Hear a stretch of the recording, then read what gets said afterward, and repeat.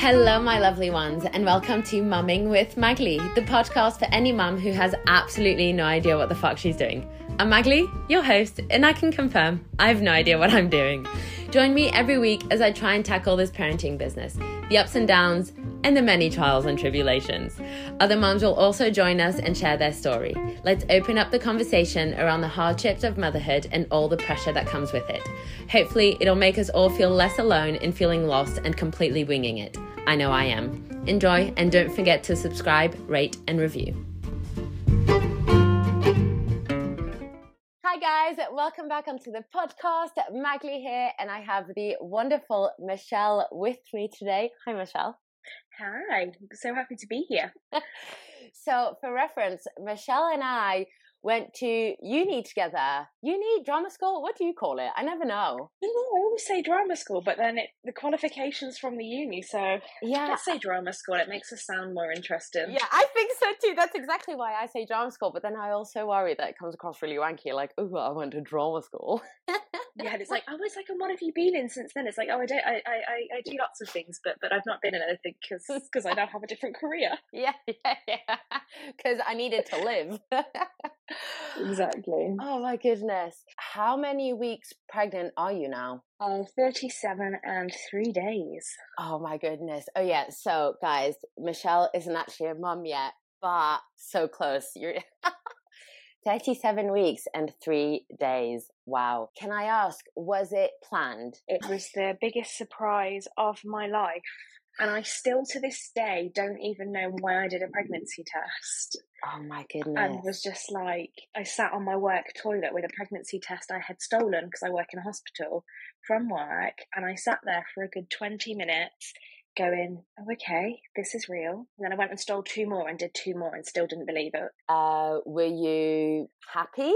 I was shocked. So kind of just like a bit of like backstory to it. I had I decided the year before that I was going to, I wasn't in a relationship, and I decided that I was over 30 and we'd got to a point where I was like, I want to try for a baby and I'm going to do this on my own. So I went through fertility clinics.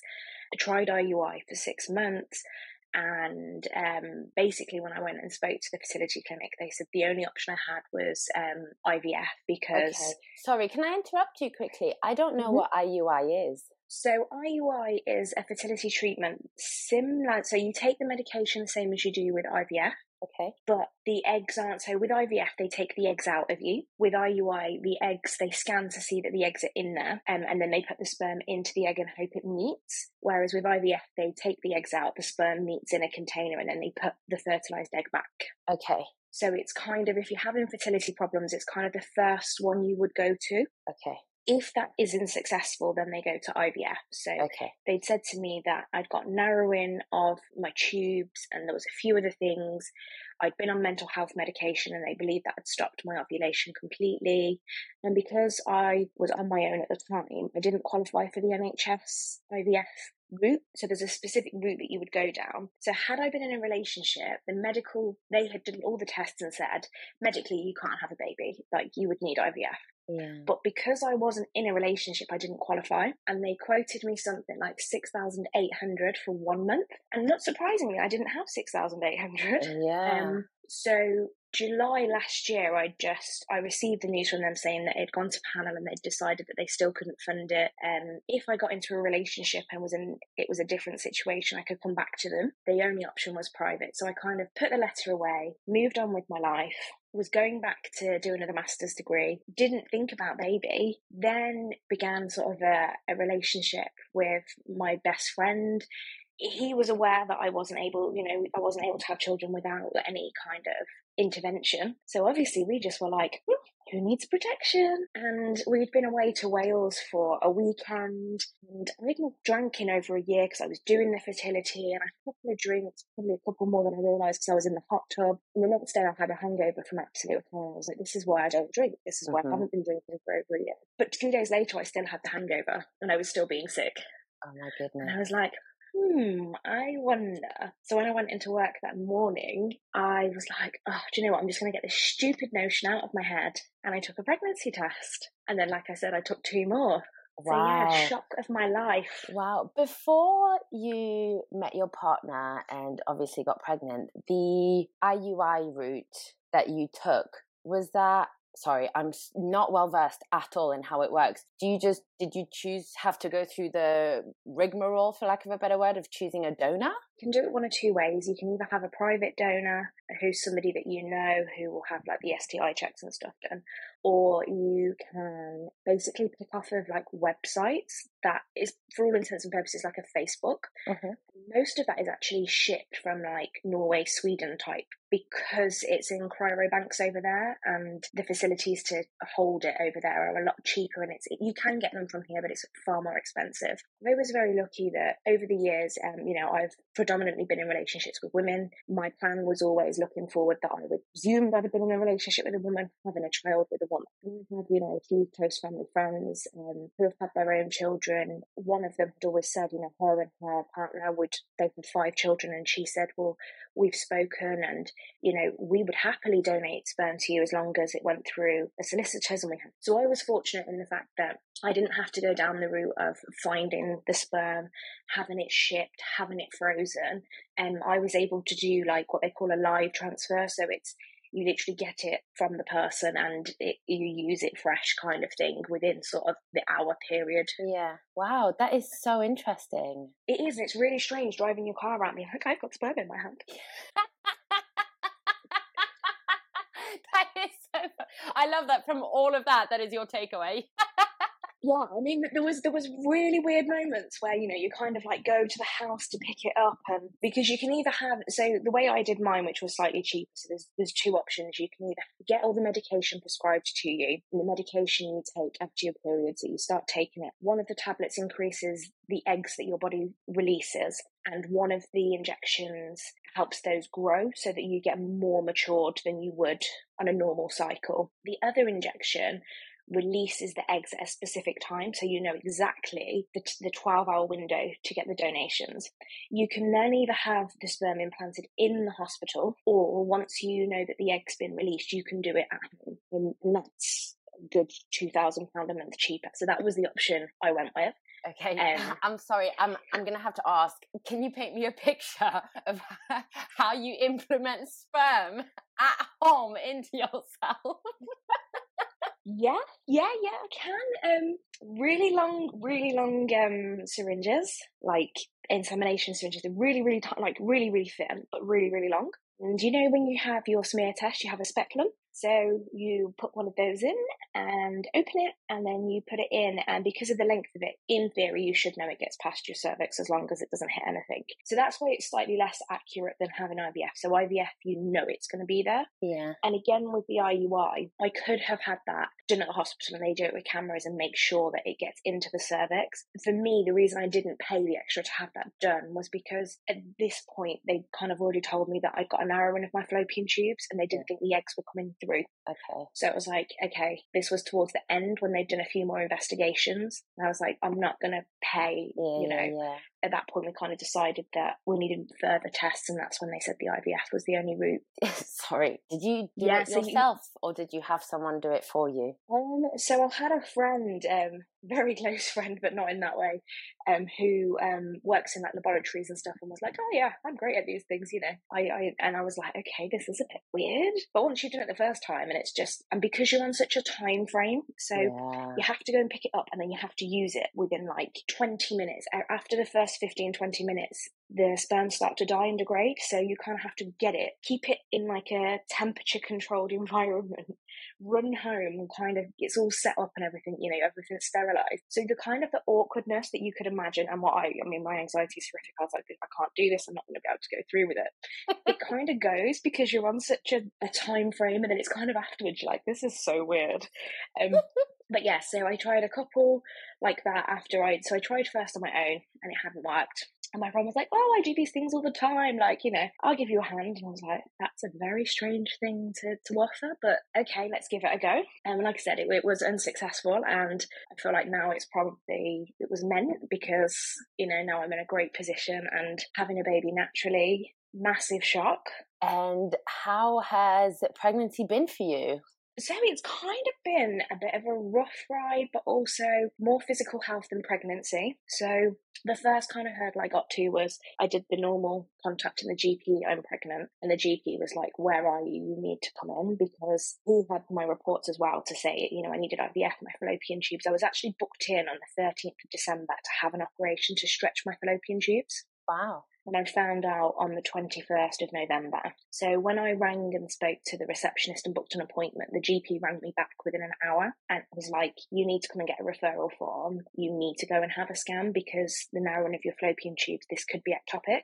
Okay. So the first hurdle was this ectopic pregnancy. We went and I took my cousin with me and I was just like... Can you remind me and the listeners what an ectopic pregnancy is? Because I feel like when I was pregnant, I was so well versed in all of these pregnancy, complications that could arise. And now I've just forgotten everything because, obviously I don't use it. I don't have to think about it.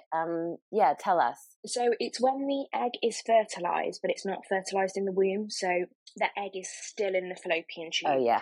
Which means your pregnancy test, your levels and everything go up. Your body thinks it's pregnant. It recognizes that there's a fertilized egg. But as it starts to grow, it's in the fallopian tube. And if it's not caught, they can actually burst because the fallopian tube is so narrow. So yeah, that was the first hurdle we went through. And within seconds, I could see there was like a little flicker of something on the screen. And I was like, that's my womb. We're in the right place. Yay! Yeah, and then I had a really bad reaction when I was about 8-9 weeks. Hives that I've never seen before. Still don't know what I had an allergic reaction to. It was hives on top of hives that they were then worried was going to turn into like sepsis, but they couldn't control it with any antihistamines. So that was another trip to the hospital at like 8-9 weeks. Wow. I think I'd say the biggest thing which made my pregnancy a high-risk pregnancy was, as you know quite well, Megs, I've had on and off issues with my back and my spine after a car crash that happened about 15 years ago now. But I went for a routine MRI that I have every so many years just to see how it's getting on. So I got a phone call to say from the rheumatology department, who I'm under, that they were really concerned because I was pregnant. And I was like, why would you be concerned? Yeah. And they didn't actually tell me. They asked me if I could go in for an appointment the following day. And it turns out that on my MRI, which I'd had 8 months earlier and they hadn't rang me and given me the results, they had my spine is like degenerating, and basically most of my thoracic spine is now sitting on my spinal cord. Oh my goodness. It took them 8 months to give me these results. So that was me. I'd done a show in that time. I'd been at work in that time, thinking, oh God, I've got a bad back, and then thinking, oh, it's not as bad as, it's just taking some codeine here, a bit of paracetamol every now and again. And they were very concerned. So that kind of shifted the care that I received massively. So it kind of went from yay, this is a pregnancy that we weren't expecting, to okay, this is now a high-risk pregnancy. Mm-hmm. How did that feel for you, not just physically, but mentally? It was a lot. I mean, I remember I had the appointment with them, and the first time I drove myself to this hospital, because it was outside Coventry, I then had to drive back. Just so upset. I was just driving with like tears streaming down my face, because I was just like, you get the miracle that you don't think you're ever going to get in life, and then you get told that your spine might not hold out. Wow. And I was like, they kind of asked me, did I want to carry on with the pregnancy at this point? And I got in the car and I'd gone to this rheumatology appointment just expecting them to be like, oh, the bit of arthritis in your back's got a bit worse, the discs are degenerating a little bit, the normal stuff that's happened for the last sort of 10 years. And I actually drove to where Connor works and kind of was like, I just need to have my appointment. And he was like, what? Like, it was such a shock for both of us. And it was really hard, but then it was kind of like, well, do you know what? We just take it day by day and as it comes. And to be honest, I'm now under a consultant, and they thought by now I'd have had to have been induced. And they were planning as, trying to get to 35 weeks and then looking at inducing just so my spine holds up. Wow. We're actually doing really, really well. So touch wood, I've got an appointment on Thursday, but I do think, because I can tell pain-wise, I do think my spine's holding out really well. That's so good. Just out of curiosity, going back to your spine issues, just outside of your pregnancy, what does that look like for you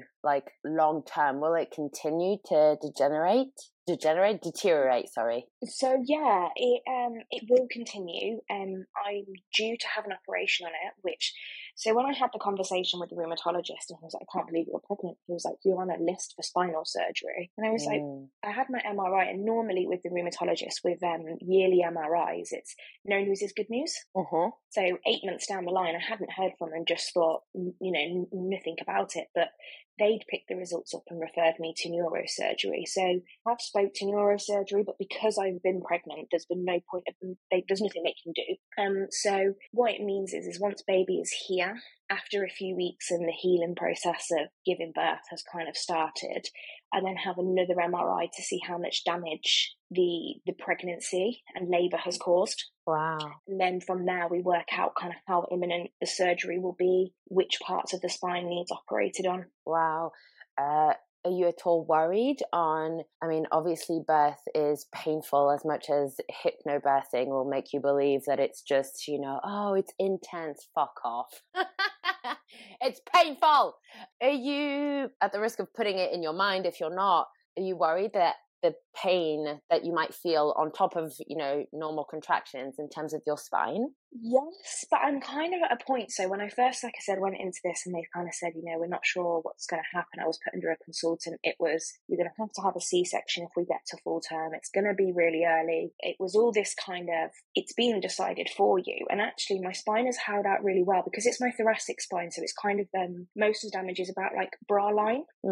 So the pregnancy has impacted it, but not as much as it would if it was lower down. Okay, yeah. So we're kind of at a point now, which we didn't think we'd get to, where they're saying the best thing to do would be to try and have a natural birth. I was going to ask you whether that is an option for you. So it wasn't up until about a month ago. And now they're kind of saying that a natural birth, what it means is if after I gave birth, my spine is really bad, they'd be able to do spinal surgery. Whereas if I have a C-section, and obviously I've been cut open, I can't be put on my front to have an operation on my back. Oh, yeah. So the hope is that my back continues to stay as well as it is. We try for a natural birth. As long as I agree to be on the consultant's ward and I agree to have an epidural put in, but not use it. So they're going to put the epidural cannula in, but only use it if I have to have an emergency C-section. Okay. But they've said I can attempt a water birth. That's amazing. Because the anaesthetist, who is the one that's kind of coming up with my pain management plan, has said that actually any of the kind of like opioid drugs, anything other than kind of gas and air, he'd actually be concerned that I wouldn't feel the damage I could potentially be doing. Oh, interesting. So, yeah. Yeah, and he said that it's a very different kind of water birth. It has to be at a set temperature. I'll tell you what those things are, because all I was hearing was water birth, water birth, water birth. And I'm like, this sounds like a miracle conversation. He seemed to know what he was talking about. So this is the plan. Like he said, it could go wrong. We could get a couple of hours in and they might say, your spine, we can't continue. But then the epidural will be in. And so I can have a C-section but be awake and it not end up being an emergency kind of under full anaesthetic. Yeah. How will they be able to gauge whether your spine can handle a vaginal birth? Honest, I haven't got a clue. At the moment, they keep just asking me how I'm feeling, and they keep telling me my spine's holding up really well. Kind of go in and they poke it and think because I don't jump across the room, we go with it's okay.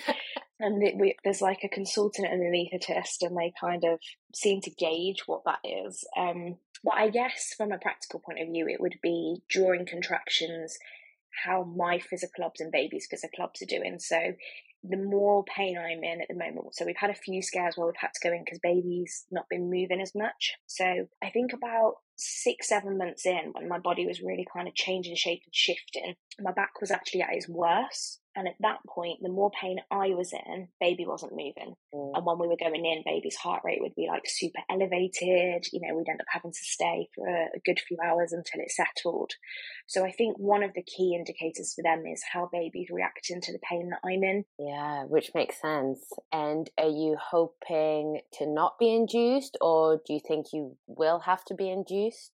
I'm trying to not have a fixed plan of what I want, because for so long I didn't have anything. Fair enough. Personally, I would love to not be. I just think that there's a lot going on anyway, and if the birth comes naturally, in my head, I mean, medically it might not make sense, but in my head, I'm like, well, my body's then ready, baby's then ready, so it should be a smoother process. Whereas if it's induced, I'm like, maybe my body wouldn't be ready and wouldn't, and maybe that would cause more problems. I don't know. I don't really, I think there's not enough kind of understanding of it with kind of a spinal situation for them to make a kind of informed decision. But I've got an appointment on Thursday where they're going to assess again, and I'm praying that they don't say induced. I think the only time at the moment we're kind of looking at induced is if we start going over the due date. Yeah. Oh my goodness. Have you got everything set up at home, like bed and pram and...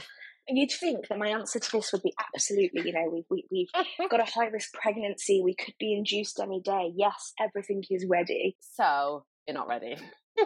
So in all honesty, no is my answer. And I kind of think there's kind of like two big reasons for that. One is that we've just bought a house together and the mortgage took longer than, I don't know why we thought it was going to run smoothly, because these things never do, especially when you're on a time scale.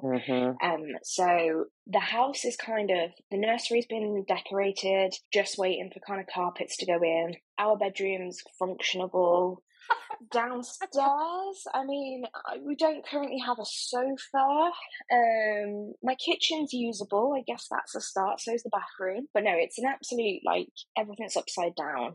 But yeah, so in short, more ready than I was probably about 3 days ago. We had a baby shower on Sunday. Oh, congratulations. Thank you. I'm not a sociable person. The anxiety that being in a room with people causes me is unreal. But my cousins really wanted to do it and was like, look, it's first baby. Let's put a gift registry together, because all my family wanted to get us stuff. But kind of, I was like, let's buy you useful things, not 20 onesies in newborn size. Yeah.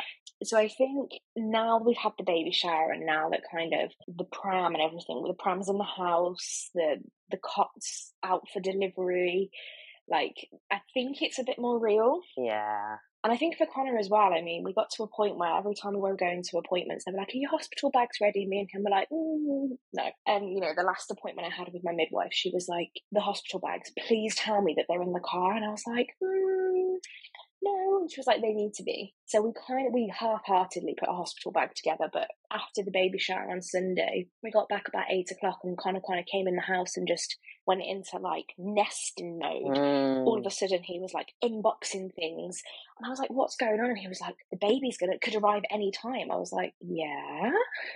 But yeah, so the last couple of days we've kind of tried to up that getting ready, but yeah.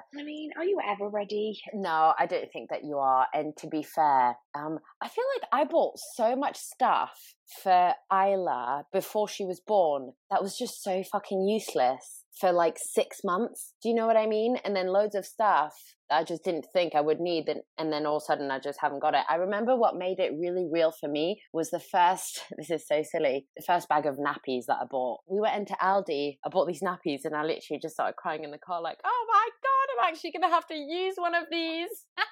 Yeah, it's really strange what kind of makes it feel real, because I have some days, and luckily you're the only one that can see, but I am now very pregnant, and I have some days where even though I miss pregnant and navigating getting out of bed and rolling off the side and things is becoming impossible, I still have days where I'm like, oh yeah, I'm pregnant.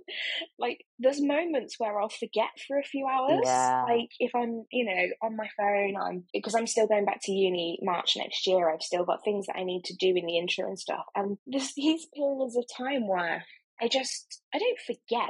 That's a horrible thing to say, but I'm preoccupied, and then I'll just kind of catch a glimpse of myself in the mirror, or I'll go to get up and be like, oh, I can't get up like that anymore. And then I'm like, and you just have this little reminder, and you're like, oh yeah, I am actually pregnant. Yeah. And it feels really surreal, because I never thought I would be able to say that sentence. Oh, bless you. I'm happy for you. Thank you. Do you feel good pregnant? I really want to sit here and say, oh, do you know what? I had a really bad relationship with my body, and now I'm so happy with this. I really want to be one of those people that can say that, but not all of the time. I'm really honest in that. I'd put weight on before I fell pregnant and was in the process of losing it. And I kind of got down to a weight that I was comfortable with, but wasn't comfortable. And kind of, I've put that weight back on plus a bit more. So there's definitely times in my head where I'm like, my body's amazing. And, you know, my bump's quite neat. And I think actually it's conversational. You know, some days I get up and I'm really okay with it. And like I said, other days I kind of just forget that I'm pregnant for a little bit. Mm-hmm.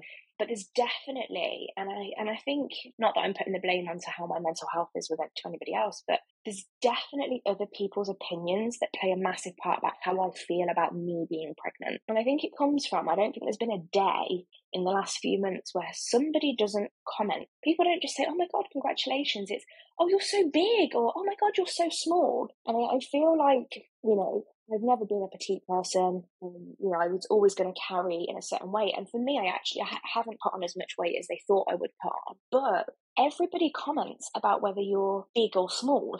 Everybody has to, it's like, oh my God, you look amazing. Look how big you've got. Or, oh my God, you're bigger than such and such who they know is pregnant. Or, I was much smaller, or you're smaller than I was. And I'm like, why are we not just, like, why is that still a focus? I know exactly what you mean. I am quite petite, and I didn't put on a lot of weight at all during my pregnancy. I was literally all bump, but so much so that from the back, you couldn't tell that I was pregnant. It's only when I turned around that people were like, oh my God, you're pregnant. And I used to get that comment all the time saying, you would never tell that you're pregnant. And from their point of view, they mean it as a compliment. But I was fucking raging. I was like, I'm going through all of this and you can't even tell that I'm pregnant. Do you know what I mean? I think it's, yeah. So I really, really get where you're coming from. It's fucking annoying.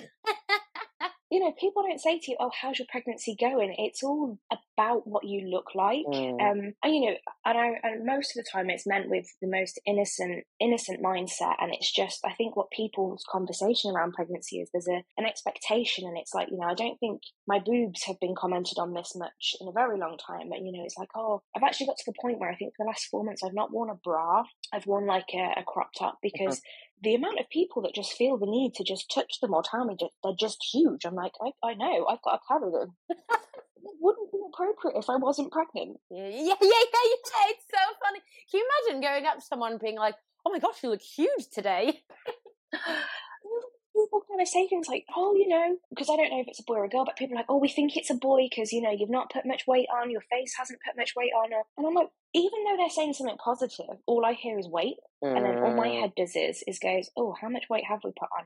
And that's not an anyone else problem. That's a me problem. And that stems from years of yo-yoing with my weight being underweight, overweight, every variation of in between muscular and not muscular. And, you know, and that is a me problem. But I'm like, it's that thing again. If I wasn't pregnant, we wouldn't be commenting.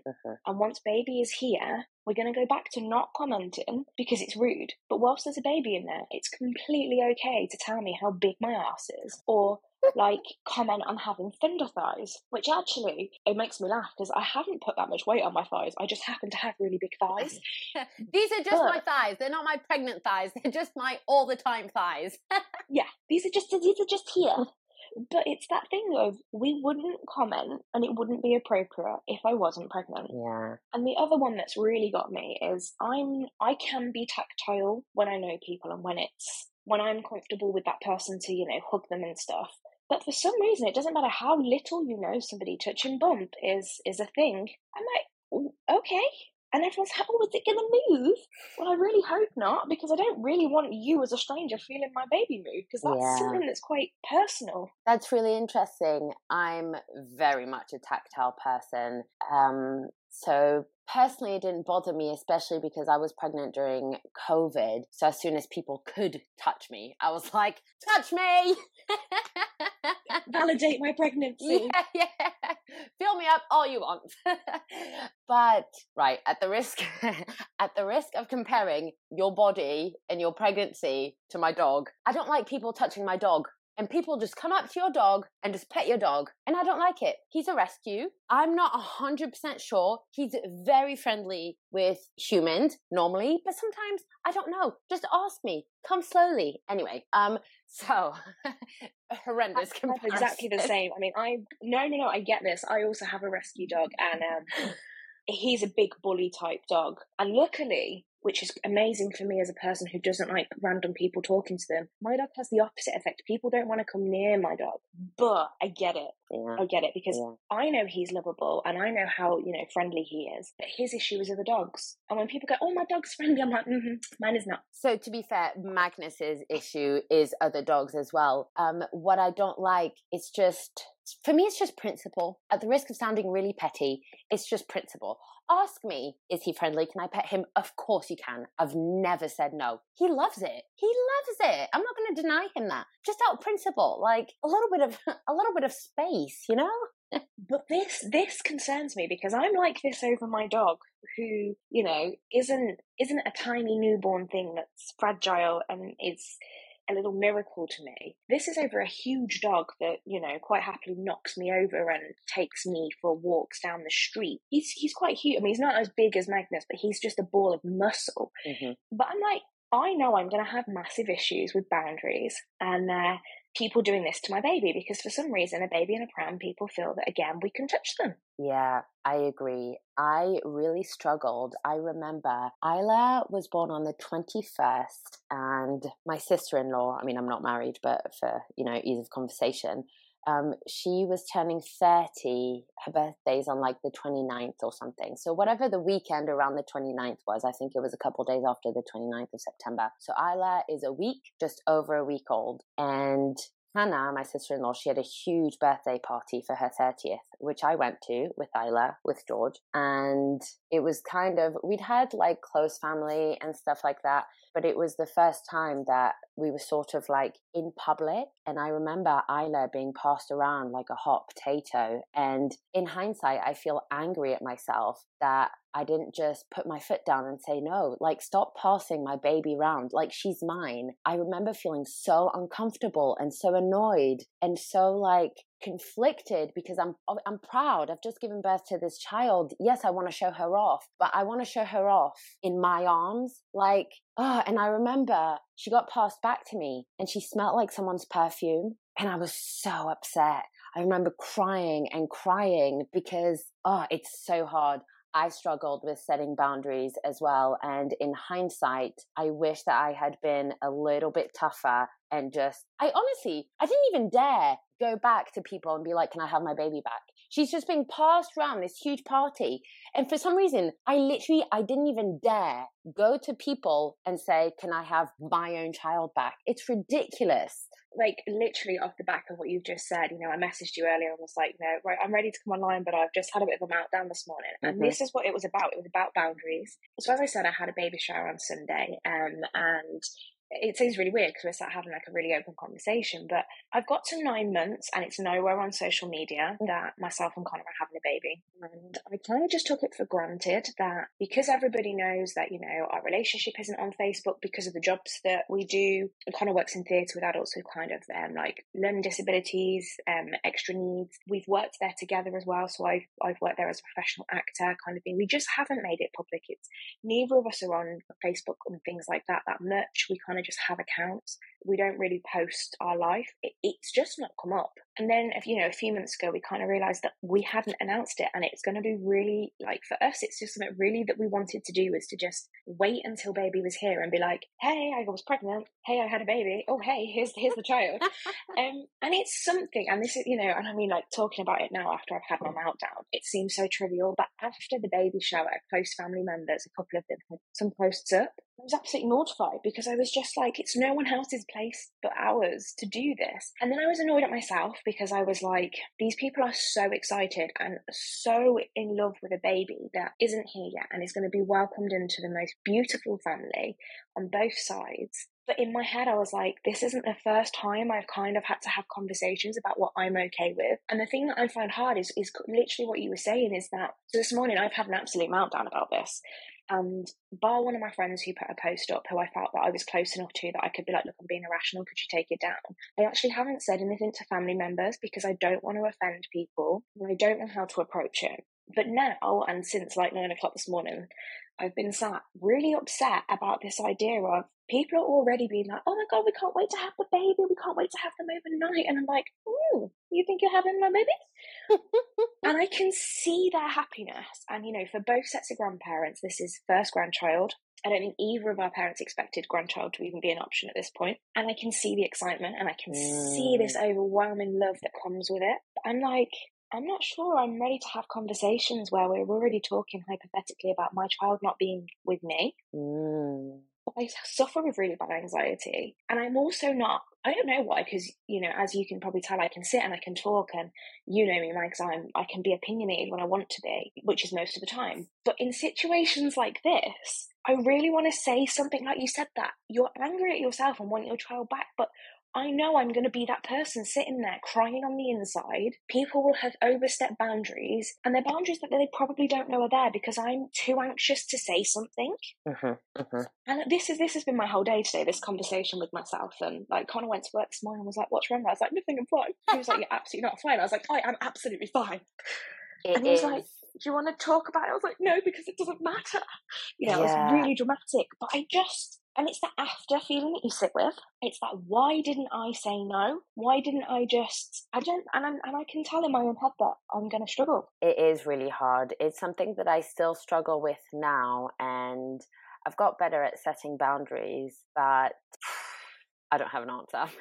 Good luck.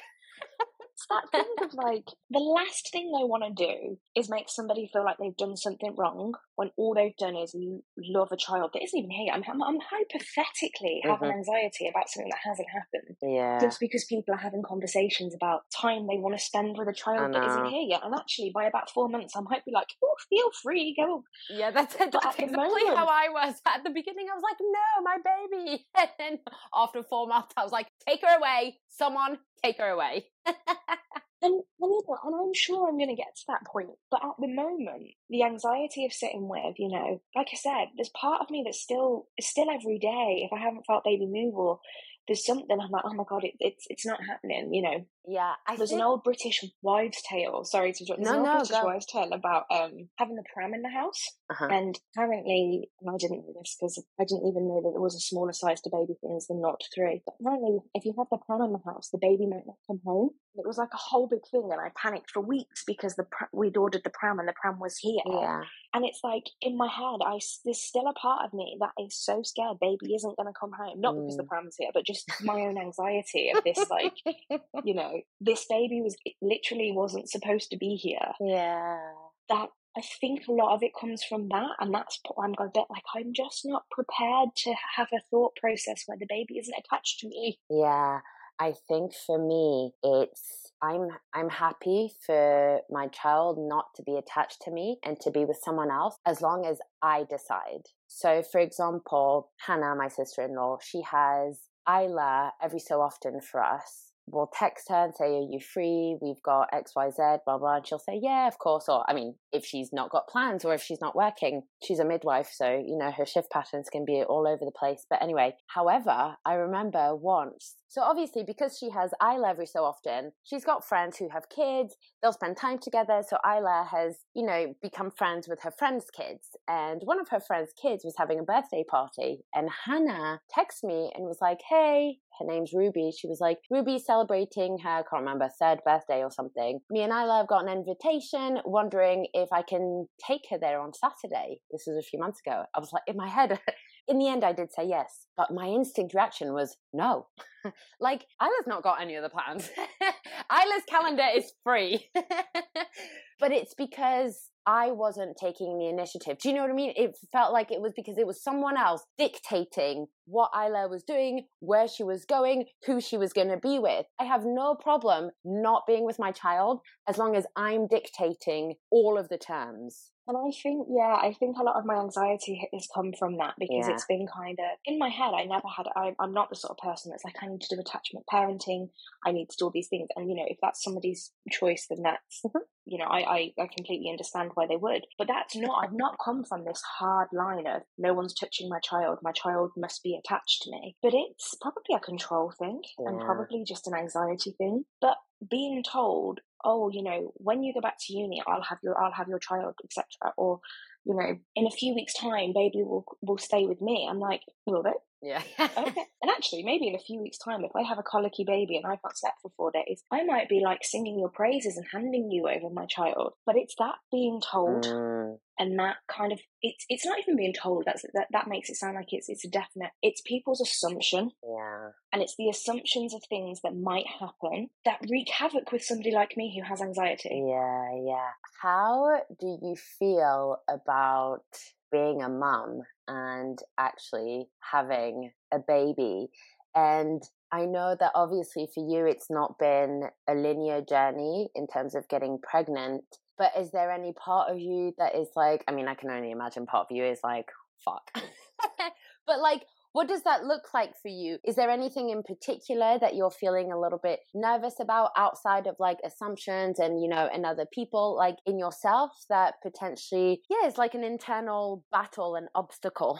Yeah, and it's really strange. I mean, I think because I wanted it so much and then didn't think it was going to happen. And then I got pregnant and then I was like, oh, this is real. Mm-hmm. And the one thing I say it all the time, it makes people laugh, is, you know, and they go, oh my God, are you really excited? I'm like, no, I'm petrified. And I'm like, oh, but you must be excited. I'm like, to an extent, but I'm petrified. And it's that thing of, you know, I wanted it so much that I'm like, what if I fuck it up? Yeah. You know, I mean, I'm not likely to walk in the house and drop the baby on its head or something, but I mean, touch wood. But there is that part of me that's like, you don't get antenatal classes anymore. You don't really get much support. I mean, I've had a lot of support about my back, but about becoming a parent, absolutely none. Nothing. About how you look after a child, absolutely none. You know, I find myself scrolling on Instagram at night when I can't sleep and finding out random things like, you know, you shouldn't bath baby until the umbilical cord falls off. Didn't know this. I'm an only child. I've got godchildren, but I haven't got siblings that have had children. I wake up with my mum. I'm like, did you know we can't actually bath baby until the umbilical? And he's like, good morning, cup of tea, what's happening? And I feel like I've tried to read a lot, but I've got to a point where everything's conflicting. Mm-hmm. Everybody has an opinion and wants to tell you about what you should and shouldn't do. Mm-hmm. And a couple of months ago, I kind of just made this decision to stop trying to research, because I was then like, I'm never going to be good enough. I'm never going to be perfect enough. I was looking at Instagram accounts of like these eco mums that were making all these decisions and empowered decisions. And there's a part of me when I was originally trying to get pregnant, there's this massive part of me that was like, I want to be this earth mum. I want to have a home birth. My child's only going to have this. And I was like, Michelle, get real. You can't even iron your own top before you leave the house most mornings. Like, you are not the type of person who is going to make whole organic food all of the time. You are not going to make the right choices all of the time. You are going to snap, and you're going to have to be okay with that. Because if I try telling and I look up to these Instagram accounts and people, I've got friends that are like, I look at them and I'm like, how do you do it? Like, how are you so put together and your kids so put together, and, you know, your lunch is just, how do you do these things? Because you struggle without being pregnant to get out the house on time and to remember to, you know, put the bins out on a weekly basis. So there's this absolute fear in me that's like, I've got to keep a thing alive. That thing is my thing, and I've not only got to keep it alive, I've got to nurture it and make the best decisions. And I kind of think, like I said a couple of minutes ago, I got to a point where I was like, let's put the hypnobirthing books down, let's put the what to expect books down, let's just go with this. I'm not stupid, you know, I work in hospitals, I can keep people alive, so why am I so stressed about what other people are doing? It is so hard though, because I like to think that I'm also the type of person that is able to shut out the noise. I'm quite self-aware, but sometimes the noise is so fucking loud, especially when you're jacked up to hormones. Like, you know, you're just all over the place, mentally, emotionally. Hormones are flowing through you. You just don't know your ass from your elbow. And then all of a sudden you have to make decisions about this infant that, I mean, let's face it, it's just a fucking lump. Yeah, it is hard to shut out the noise. But again, I have no tips. Good luck. That's it, you know, you just kind of roll with it. I mean, I'm on the hand where I'm like, I'm anxious about everything, yet really disorganized because I'm so anxious, or I'm so over-organized that if one thing goes wrong, that I have a meltdown. I've got no in between. Yeah. And I've really been adjusting to that the last few months with the house move and everything like that. But then Connor, on the other hand, is the most laid-back person. I genuinely have to ask him sometimes if he's even listening to me or in the room, because something big to me is going on, or, you know, when things with the mortgage weren't going like 100%, and I'm like, oh, the baby's going to be here, and like, you know, the due date's the 29th of July, and he's like, okay, but can we control it? No, do you want? And I'm like, how are you so okay? I know. But the problem is, George is like that as well. And the thing is, don't get me wrong, actually, I think it's great because it balances me out because, you know, I can be high strung as well and opinionated as well. But also sometimes it's just fucking annoying. Like, get off your high horse, just pretend to be stressed, even just for me, even just to make me feel better. Do you know, like I was saying, after the baby shower, when we came home and it was like gone 8 o'clock and we didn't go to bed till 12:30 because Connor was like, we need to organise. That is the first time I think I have ever, even from like our friendship and our relationship, I've ever seen an ounce of him have a bit of urgency. Oh my gosh, I say that to George all the time. I'm like, can you get a fucking rocket up your ass? Like, why are you so slow at everything? He's like, oh, we've got time. Fuck off. Right. And it was, I remember, so he was in the dining room, and our dining room is basically where we put all our boxes. Our life got put in the dining room. And he was like manically like sorting things and was like, this needs to go to the loft. This is for the charity pile. And I just sat in the living room for a moment, and I had my Moby, my dog, next to me, and I was like, he is human. Yeah. It was a really split second, but there was just that moment of being like, oh, he's there. I mean, he then, you know, he put some stuff away, and the next morning he was back to just being really laid back. But he is a little bit more like, this baby could arrive anytime now. That is so funny. I'm exactly the same with George. If ever, he doesn't often get grumpy, and so admittedly, if ever we row, it's definitely because I'm pissed off about something. And then the other day, he woke up, I don't know what happened, he woke up on the wrong side of the bed, and he was so grumpy first thing in the morning. And the thing is, I felt smug. I was like, ooh, how the tables have turned. Yeah. I might be like this 99.9% of the time, but I'm so glad that this one moment's happened. Yeah. That is so funny. And I find myself like, you know, we message each other like while we're both at work and things like that. And sometimes I look through my messages and I'm like, I feel like for the last 4 days, all I've done is apologise because I've probably been grumpy or I've probably been really grouchy. Yeah. I'm like, why can't you be grouchy? And then I can feel a bit like this is two ways. Because even when there's been some days where I've, you know, baby hasn't moved as much, and probably more my anxiety than anything else, I've been like, oh, I think we should go to the hospital. And he's lovingly at 3 a.m. got out of bed, and he has, you know, driven to the hospital, and he's sat, and he's been really fucking patient. And they, you know, we go and they find the heartbeat straight away, and we sit on the thing, and it's great. And, you know, baby's there, and it's one of those things where I know what he really wants to say is, I fucking told you so. And he's been really patient with me. He'll get up the next morning, and then he'll go to work, and I'm on maternity leave, so, you know, I'm not having to do that. And even still, he's not grumpy. No. Just like, I'm like, are you real? Like, I think just snap at me, tell me off, tell me I'm being irrational. I think the same about George, to be fair, because honestly, the fucking shit that comes out of my mouth towards him sometimes. Oh my gosh. But it's just, to be fair, for me, I mean, not now, in general, we actually don't bicker a lot, but during pregnancy, and I mean, even, you know, in the postpartum, like, it puts a stress on your relationship because it puts such a stress on you, the person carrying. Inevitably, it affects you mentally, emotionally, physically. You're only human. You're bound to allow, you know, those emotions to, what the fuck are you meant to do with them? Do you know what I mean? Like, they're bound to exit your body somehow. And unfortunately, you know, or fortunately, but your partner's always there, so they're bound to be projected towards him. Yeah, it's really hard sometimes in a relationship to find like a balance, but I think exactly the same to George. Honestly, I'm like, I can't believe you're real. Thank you. Yeah. And that's the thing, you know, like you said, we sit with it all day. You're carrying the baby, you sit with those anxieties, you kind of, you know, and sometimes I feel really bad because he walks through the door and it's like I greet him at the door with whatever anxiety I've been carrying for the day.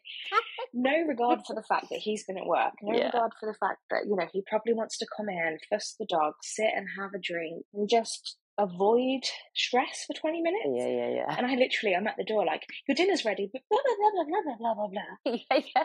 And I mean, I think one of the greatest moments during this pregnancy, it was when we were first moving into the house, and we had some stuff in the garden. Like, we haven't done the garden, but there were certain things that just needed cut back so that Moby was safe from thorns and things like that. And he'd gone outside with this huge, big, heavy bag of stuff and I was like, you know, we need to put that in the garden bin. And anyway, I was carrying the most feeble little thing, being like, I'm helping. And I tripped and I stood on a snail, and I absolutely broke my heart. And he came running back from the front door, through the hall, through the kitchen, because he could hear me sobbing, and came and was like, babe, what's happened? And I was going, this is my nail. And I mean, I was hysterical. Oh my goodness. And this man stood there and looked me in the eye with all sincerity and was like, oh my God, babe, I'm so sorry this has happened to you. Like, it's going to be okay. And there's me, God. like, I mean, he's like 6 foot something. So there's me, like, in his chest. I mean, sobbing, Oh my goodness. absolutely sobbing, left a wet patch, and he was like, it's okay, it's really sad for the snail, these things happen, and went and moved the remains of said snail so I didn't feel so bad, and took me inside, and was like, let's have a cup of tea, and I was like, but I killed the snail, and I don't think I've cried like that this whole pregnancy, other than over this snail. And he held it together, and it was only a few days later he was like, do you know how hard that was? It was a snail. And he said to me, he was like, the only reason he was like, I A, didn't piss myself laughing, or B, be like, babe, get a grip. He was like, because you were sobbing so much, he was like, I really ran out thinking that something had happened. Oh my goodness. He was like, I went to worst case scenario in my head about baby or something. He was like, the relief that it was a snail. He was like, that's what held it together. And I mean, we have since laughed about it, but I don't know how he does that, because in another situation, I'd have been like, if it was the other way around, I'd have been like, get a grip. Yeah, fucking snail. But yeah, so I mean, I'm very lucky. He is a very, very loving person who deals with my shit and doesn't say an awful lot about it. That is so funny. That is hands down, I think, one of the best pregnancy stories I have ever heard. Oh my gosh. Okay, I have one last question for you. Actually, I have two more questions. I'm going to ask my first question first. Will you come back on, and after you've had a baby, like, settle? I'm not suggesting you come back on like 3 days postpartum. whenever you feel like life is, well, I don't know, I still don't feel like that, but you know what I mean. Because I would love to, I've never had anyone sort of have a bit of a before and after look. Do you know what I mean? In terms of like baby, like, you know what I mean? Why are my words not coming out? Do you know what I mean? I do, yeah. Because we've had all this conversation. I'm like, this is how I'm going to feel. This is how it's going to go. And I'm interested to come back and be able to actually say this is, yeah. I'll be like, I didn't want anyone to have baby. Well, baby's staying somewhere. Or Yeah. I left baby at the police station. In terms of like practically, because I know you said that you were, worried that you might fuck it up. Like that's, mentally, emotionally a feeling. Is there anything in terms of the practical day to day that you feel a little bit nervous about? What I mean is, for example, like feeding. I don't know if you know what you're going to try and do, whether breastfeeding or bottle feeding, or like, I don't know, bedtime or physical recovery for you. Is there anything that you're most nervous about? You know what scares me the most? And the thing that I feel the least confident in is doing stuff with baby. So I'm like, I work in a hospital. I have worked from mental health to general. I've worked with children, adolescents, Can I change a nappy? Absolutely. Can I keep a baby alive? Yes. Can I do CPR on small children? Absolutely. can I entertain a child when it's screaming? There is this really weird thing where I'm like, I see all my friends that have just had babies. I've got a few friends and they're kind of like putting their pictures up of these sensory cards and activities and all these groups they're going to. And I'm like, I haven't even thought about any of that. I'm like, okay. And it's that, what am I going to do in between the feeding, the nappy changing, the sleeping? Yeah. It's not something that I had thought about. I will say personally for me, obviously it's different for everyone. The newborn stages for the first like 3-4 months, it's surprising how you just hold them, because they sort of, personally, you know, we did a lot of contact sleeping, etc., etc. So I was sort of with her all the time. But then when I started to be able to put her down on the floor on a play mat, you know, and she would play on those, whatever they're called, and then even I would leave her in her little like rocking chair, and then, you know, she started to sit up, and then that's when I really struggled with exactly what you're saying. I was like, the fuck do I do with you? Yeah, like, and I think we kind of had kind of different kind of fears about this, because I say fears again, he's so laid back, he's not actually that worried. But when we have had conversations and I've kind of been like, please tell me that there's something you're worried about to make me feel normal. And he's a bit like, well, you know, how will I know if they're unwell, and how will I know what I'm supposed to do? We're fine. But when I say to him, like, well, how do I entertain baby? How do I know I'm doing the right things? When do you start tummy time? And he's like, well, just, you know, we just know these things. I'm really glad that we're very opposite in what we're comfortable with. And, you know, I'm 100% sure that I'm going to be the person that's like, he comes in from work, I'm like, how's the baby? I just want to wash dishes. It's all I want to do is just wash dishes. And he will sit for hours and read stories and do funny voices. And, you know, I know that he's got that in him to just know that instinctively. But I'm such a solitary person. I don't necessarily pick up cues very well from people and like, you know, small children and stuff. And I mean, I'm sure with my own child, I'm gonna be like, it's completely different and I know what I'm doing, she says, hoping that that's the case. But yeah, that's been one of my fears, is like, when do you start doing little activities? Yeah. When do you start with the black and white sensory cards? Like, yeah, it's a weird one, because everyone always expects you to say, well, I'm worried that I'm not going to be able to put a nappy on, or I'm worried about bending the arm to get it in the sleep thing. And I'm like, well, once you've dressed fully grown adults that are fighting you, like, that's fine. Yeah. It's not something that I was worried about initially, but it's something that is a challenge now that I'm in it for me as well. So I really resonate with that. Okay, my last question is whether this is a physical tip or a mental, emotional tip for like mental well-being. I'll let you decide. But for anyone going through pregnancy with complications and potentially they're high risk, what is your tip for them? I think it kind of probably ends up being a couple of tips, but I think the one thing I would say is trust your body and trust yourself. Because if I had gone off of what I was told, baby would already be here. The expectation was that we were going to have to get baby out, we were going to have to do X, Y, and Z. It was going to have to be done in a certain way with certain medication, and I very much kind of as well as really helped me advocate for, no, actually, baby's doing well, still on the growth chart, baby's not being physical obs and heart rate and stuff isn't being affected by my pain levels. And we've really just trusted that, you know, the body does amazing things. There are people giving birth in third world countries who don't know that they've got high risk pregnancies, and they trust what's going to happen. They trust in their body. And I would say so many people put that trust into the medical profession and don't listen to how their own gut is feeling and how their body is reacting. And I think that's been one of the biggest things for me, is like, okay, I didn't think my body was going to have a baby, but not only is it having one, it's kind of smashing being a high risk pregnancy and doing its thing and doing it, touch wood, in the way it's supposed to. Yeah. So I'd say that's the biggest one. And I think the second one would be from the mental health side of things. And this is something that I've only recently kind of been able to take on board. And it's that I tried so hard to be okay. And I tried so hard to be like, this bubble of, I've had this miracle is happening. I should always be happy. I should always be grateful that I've got the most supportive partner and family. Where some days I was like, actually, I just feel like shit. But I was so afraid to voice that, and so afraid to say, there are days when I feel like crap, and it's not pregnancy hormones. Actually, I'm anxious. And what I don't need you to do is tell me that that's because I'm pregnant. I want to be heard, and I want you to listen. And I think finding it in yourself to really say, it's too much, or I am feeling this, and be able to challenge people when they say to you, oh, it's because you're pregnant, and say, actually, no, this is how I'm feeling.